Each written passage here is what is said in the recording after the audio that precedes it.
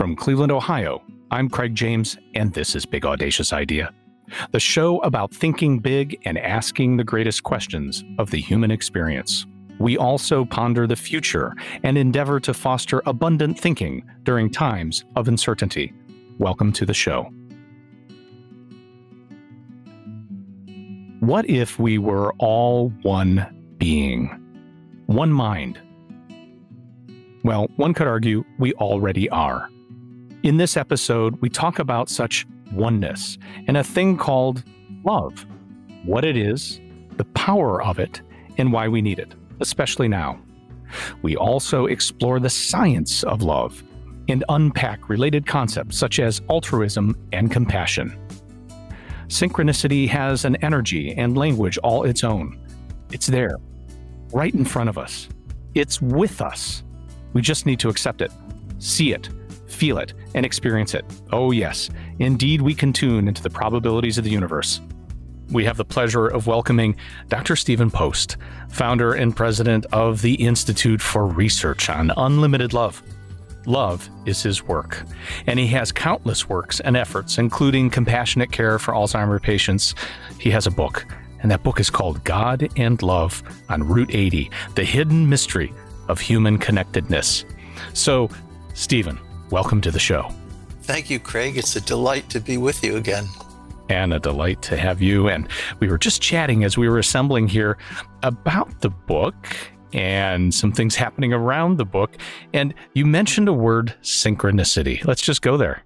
Well, that's good because this book is entirely about synchronicity. It's not a memoir.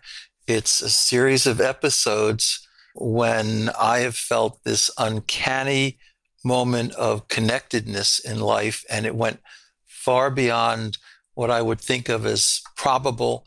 It was so perfect, it was so set up, and it was so cherishing that it felt like the work of a loving energy in the universe. Call it what you will, a source, a supreme being, doesn't really matter to me.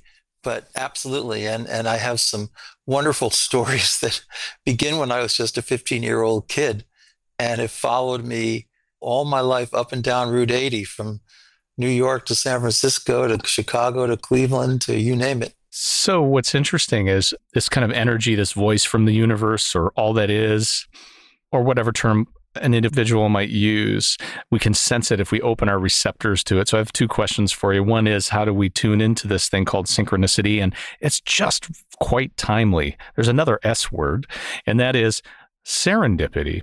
One of our guests, Valdis Krebs, talked about human connectedness in terms of human networks from a technology standpoint, and he used the term serendipity quite a bit. How is serendipity and synchronicity one and the same or different?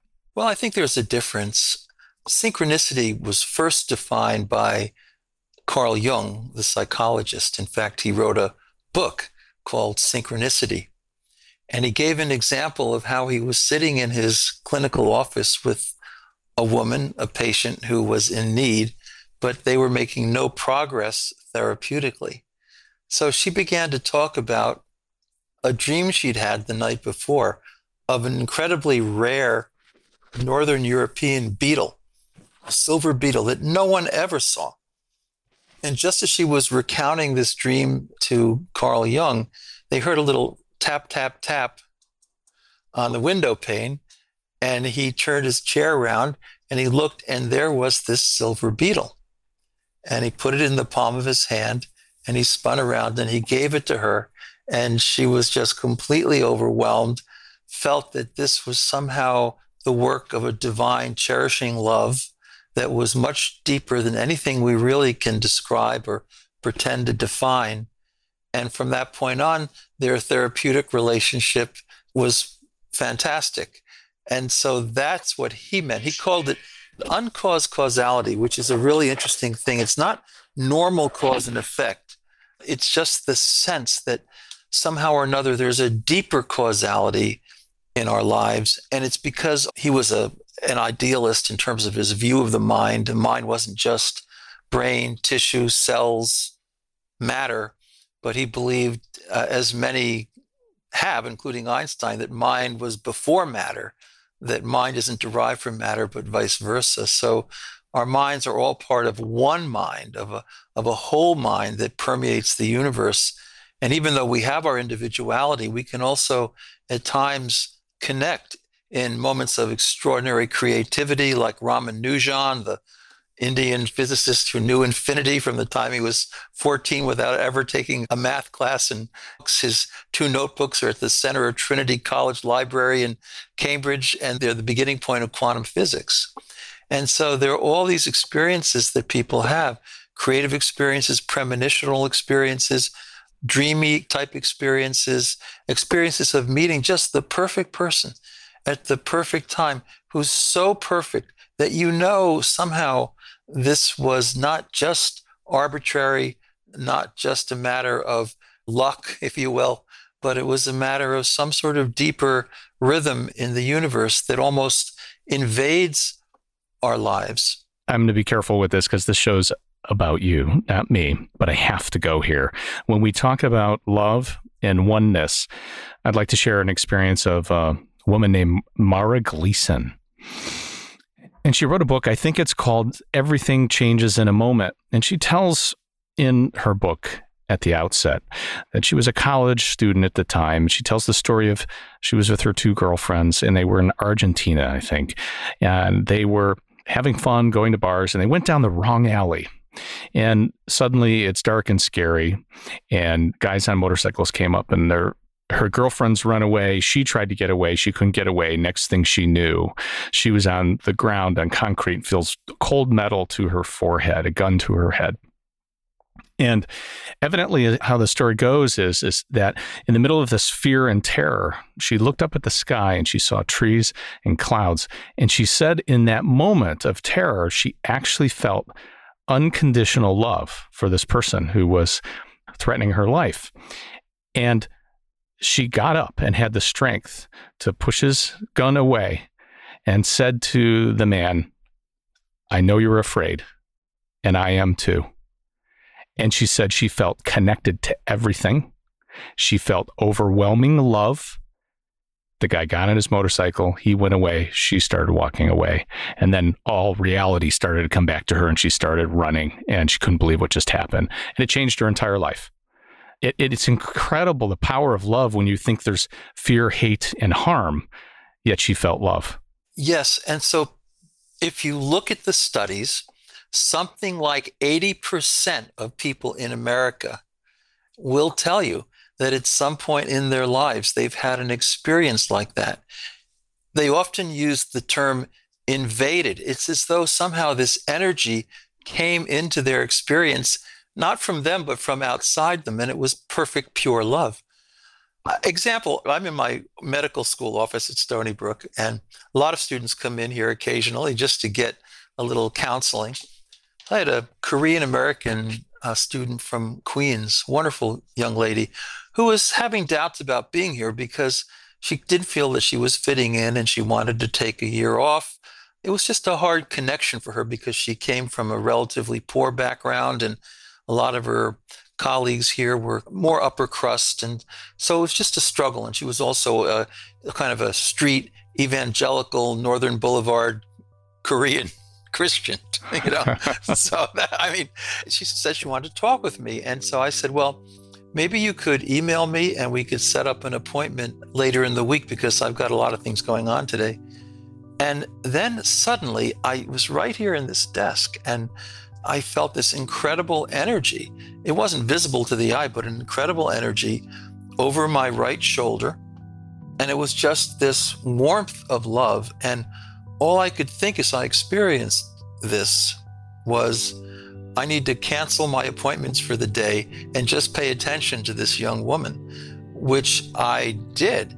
And I asked her, did you feel some kind of energy coming into the room? And she had felt it too. And it wasn't something that we thought was intrinsic. It was just somehow there. It was an energy and we couldn't explain it. And so I became her mentor. She did take a year off. My wife and I would go into Queens and take her out to lunch at a Korean restaurant. She did a wonderful writing project on compassionate care for difficult patients, which won an award.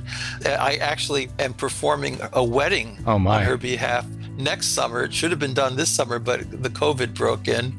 So people have those experiences. And when you ask Americans, we did a survey, which came out in a book with Oxford, of 5,000 Americans. We asked them, have you ever experienced divine love, however you want to define it, the source, it doesn't matter to me. And 80% said that they had, and almost all of them said primarily through others, just through these incredible encounters and events where their own ego was gone and they were one with another person, and they felt that somehow it all had to happen. It was happening the way it was ordained to happen. So what's interesting about this is, first of all, not what I'm thinking, but what I'm feeling just listening to you. And a friend of mine once said, listen to what people are feeling, not necessarily what they're saying. I think sometimes words are just not capable of describing certain things. That said, this is how we communicate. And I'd be interested, and perhaps our listeners would be interested, to understand the words of love or compassion or altruism. Once again, are these different things, and how do we define them? And maybe the headiest question of all is, let's start with love. What is love? Great question. And a lot of people immediately go to some archaic language, Greek, Latin, you name it. I don't. I'm a U of Chicago product, and I borrow from a psychiatrist there who's now long since deceased.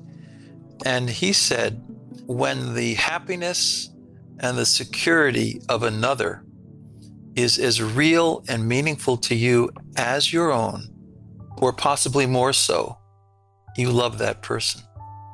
So I'll say that one more time, because it says a lot. When the happiness and security of another is as real and meaningful to you as your own, or possibly more so, you love that person. Think about it. You're looking over the crib of a child. You're sitting with an old friend who's had a hard time at Starbucks having a cup of coffee, and you're being attentive and listening carefully. You're Cicely Saunders starting the hospice movement, just loving from 6 a.m. until midnight, being with people who are dying. It explains all these deep experiences where we're somehow transported out of chronological time, and we're completely mindful of the person who we're with, and their reality, their being, is what's deepest. I'm an Episcopalian, but I have some very deep Hindu roots as well. And I would say that, Martin Buber say, well, there's I relate to other people because they fulfill my little agendas. Not very impressive. There's thou, I relate to other people because I view them as ends in themselves, and I honor that. But there's still a separation. Then there's what the Hindus call I, that in a certain sense, when we're with a person, in this feeling of being beyond time and place, we are one. We have a oneness, and that's the deepest kind of love. But that's a spiritual take, and there are other forms of love that are less so. We can talk about altruism, we can talk about compassion, we can talk about a lot of things. We can talk about role altruism, the fellow who jumped off the subway platform in New York 12 years ago to save the investor who'd fallen on the tracks and the train was coming. He left his 2 little kids right there on the platform. They were 5 and 6 years old. He jumped over this guy's body, and lo and behold, they were in a little gully. The train ran over them. They were okay. And afterwards, the reporters asked him, so what made you do that? And he said, well, I was in the Navy, and that's what we do. So that's role altruism. That's a little different. So these things take different textures, and they're granular, and it's not always this sort of synchronicity thing or premonitional thing, but a lot of it's just everyday. A mother's love is probably the most unconditional and deepest and constant and purest love we have in human experience. So let's say one says to oneself, this love stuff sounds pretty good. I want to be love-er. better at? Does one say, okay, I'm going to try this, do that. Here's how I'm going to turn on my love energy. Or is it more something that just arrives and you allow? Like, how does one become more loving? An awful lot of it has to do with our experience as children. People who have adverse childhood experiences are sometimes quite hurt internally, and it's hard for them to be authentically caring and loving, at least as described by their peers. There's a saying, hurt people hurt people. That's fairly true. And yet, it's also the case that some of these adverse experiences are not determinative. So a lot of literature has been written on this. And if people have the right non-parent mentor, if they get into the right, say, spiritual community or the right school situation, or they marry the right person, who's empathic and compassionate, they can move into this space.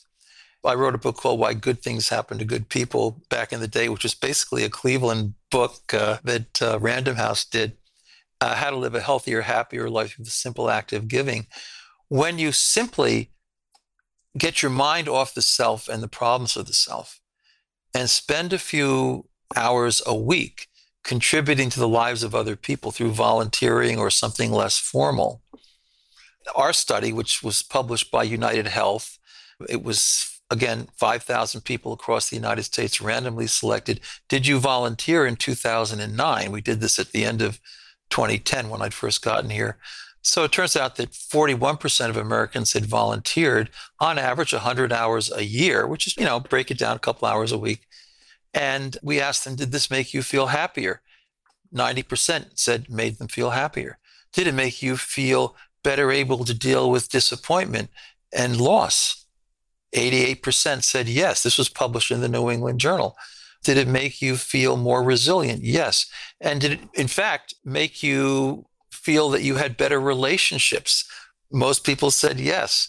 Did it make you feel physically healthier? 68% of people said, yeah, I felt more robust, more energized, and it hung around with me. So now, we're actually working on a big project with Harvard on recommending, or what's called now social prescribing, in the clinical settings, that clinicians actually recommend volunteering to patients, especially adolescents who are in some state of malaise or depression, older adults, and so forth. And the studies are very, very strong in this. So that's my next big adventure. My goodness, now you spouted there a lot of statistics right off the top of your head. So I don't think you were making numbers up. I think you think in terms of both the science and data of love, as well as this intrinsic part that we've been discussing. Tell us about sort of the science of it, and maybe this helps us understand when you say the we, are we speaking to the Institute, and what is the Institute and what does it do? The numbers matter because people like to have a little science behind things. What's so interesting is that, and this we've shown, is that when people help others, and even if it's not wholehearted, if it's a little grudging, if they're a little reluctant, maybe they're doing service-based learning as an adolescent. A third of adolescents just take to this like a duck to water. It's their whole selves. It's their heart. It's just something they do, that it comes natural. And then there's another third who are kind of slow to take to it, but pretty soon the light catches on. They have a good role model. They're doing something that they really find engaging. And suddenly, oh my goodness, they're even more eager to learn. And they're doing better in school, which we've shown, because they have something to learn for besides me, myself, and I. And then there's that lagging third. They don't really get very far, but maybe later in life they'll have a little midlife crisis or whatever it is, and they'll come around. But absolutely, the science is important, and the Institute has funded about 80 studies around the country and somewhat around the world with all kinds of wonderful universities and organizations, and tried to study love in every way that we can. We actually had that first meeting at Glidden House in University Circle with Kathy Lewis and John Lewis and Dick Watson and Judy Watson and a bunch of Clevelanders who were really behind the Institute at the outset. And we decided that we were going to fund these set of studies that were very carefully reviewed. So we take science seriously, but it's not all science, because in the end, for me, it really is about human transformation. I don't think about love in strictly human terms. John Templeton, who was my great benefactor and mentor, I was sitting at Case Med School and I got a fax from Sir John in 2000. So, Stephen, I want you to start an institute that studies the greatest assets that we have, love. And I faxed back, Sir John, let's do it. What should we call it? And he faxed back, the Institute for Research on Pure, Unlimited Love. And I was okay, except I was hanging around a lot of Alzheimer's geneticists and so forth. And I wasn't sure they were all going to buy into this. So I faxed back, Sir John, maybe we should call it the Institute for Creative Altruism, because altruism is a more accepted sciencey term. And Sir John faxed back, no, Stephen, unlimited love up to $8.9 million. And I faxed back, great name. I said, Sir John, I love this language. It jumps right off the page. We've just had a great time. And I put an advertisement in the Chronicle of Higher Education for social scientists who wanted to start teaching courses on spirituality and love. This guy from the University of Akron, Matt Lee, who was the head of the department, he was about 38 at the time. He was a criminologist. He responds. He starts teaching a course. We gave him $5,000. Suddenly, it's in the Akron Beacon Journal. He becomes a member of my board. And 3 years ago, after a 6-page letter that I wrote for Matt, he is now the director of empirical research on generativity, flourishing, and love at Harvard University. The first person ever to go from the University of Akron to Harvard. And he just won a course teaching the sociology of love. So we've had so many people, hundreds of people with the Institute, and they've all done beautiful things. And it's a Cleveland enterprise originally, and my heart is still in Cleveland. Amazing things do start and happen and continue to happen here in good old Cleveland, Ohio. And as we look toward the future and we round out our discussion, there's always going to be challenges as a human experience. And whether we're still in pandemic or post-pandemic and all the things happening, social unrest, there's always going to be these struggles. How can we or do we leverage the power of love to address some of these things as we look toward the future? Well, love is the only human destiny that will work. And I mean that in terms of something that is necessary, almost decreed from the beginning of evolution. We have to get to this omega point, and we will get there. There will be many, many obstacles, but every obstacle is an opportunity. It's an opportunity to be more mindful, to be more focused, to be more creative, to make it happen. I do believe that here on earth, God's work is truly our own. I do believe in a source, a higher being, but it can't do everything. So it's really up to us. Sir John always said we need to remind ourselves how little we know, and we need to be eager to learn. And he was so concerned about arrogance, religious arrogance, political arrogance, arrogance in the culture. He so much felt that that was hurting the future of humanity when people think, I have the entire truth and no one else matters, so I can dehumanize them, I can demonize them, I can de-dignify them. And then who knows, maybe I can eliminate them. And there's too much of the spirit of elimination going on right now in our culture, around the world. And we need the right kind of oneness. What we have right now is the wrong kind of oneness. It's the oneness that says, okay, you're different than I am, so I'm going to eliminate you and possibly your whole lineage and all of your future. And what we need is the true oneness, the oneness that says, you know what, just purely logically, the differences between us are very inconsequential and indefensible at a moral level.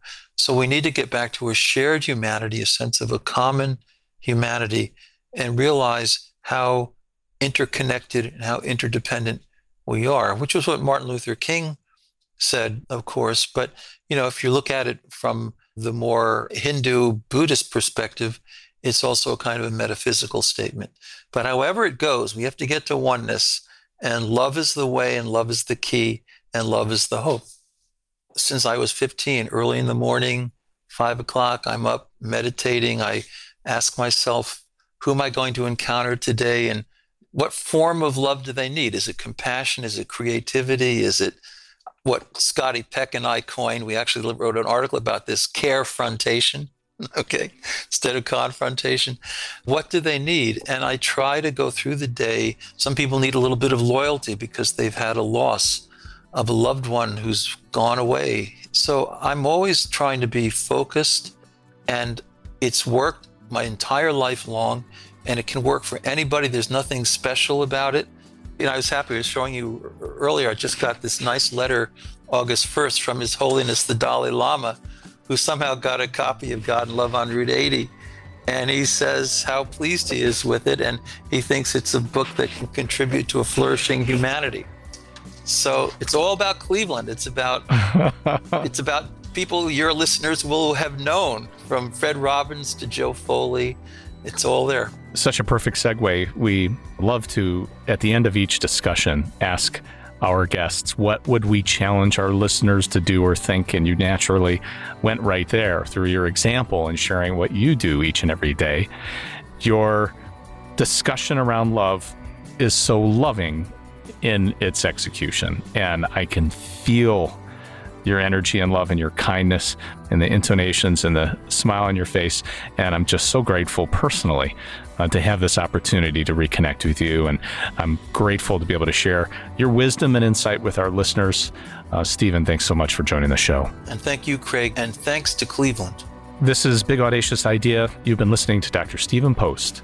Thanks for listening. How do we know when we're truly loving? Well, when the well-being and happiness of another person is as meaningful or even more so than your own, that's love.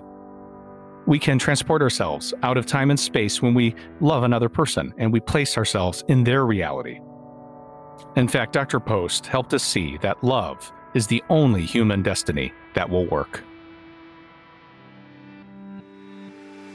I'm Craig James, your host, and you've been listening to Big Audacious Idea, the show that invites you to think big.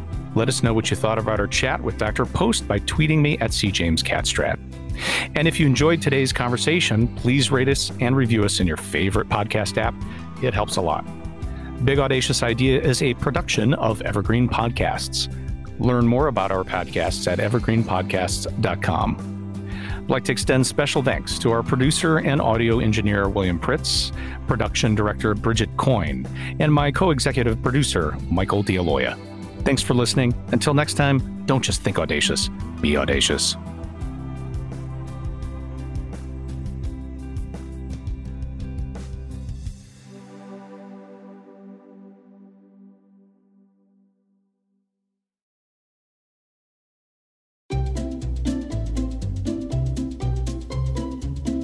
Hello, and welcome to Novel Conversations, a podcast about the world's greatest stories. I'm your host, Frank Lavallo, and for each episode of Novel Conversations, I talk to two readers about one book. And together, we summarize the story for you. We introduce you to the characters, we tell you what happens to them, and we read from the book along the way. So if you love hearing a good story, you're in the right place. Our 9th season is coming this fall. Tune in to hear from some of the all-time great authors, Charles Dickens, Jules Verne, F. Scott Fitzgerald, and more. Subscribe to Novel Conversations wherever you listen to podcasts.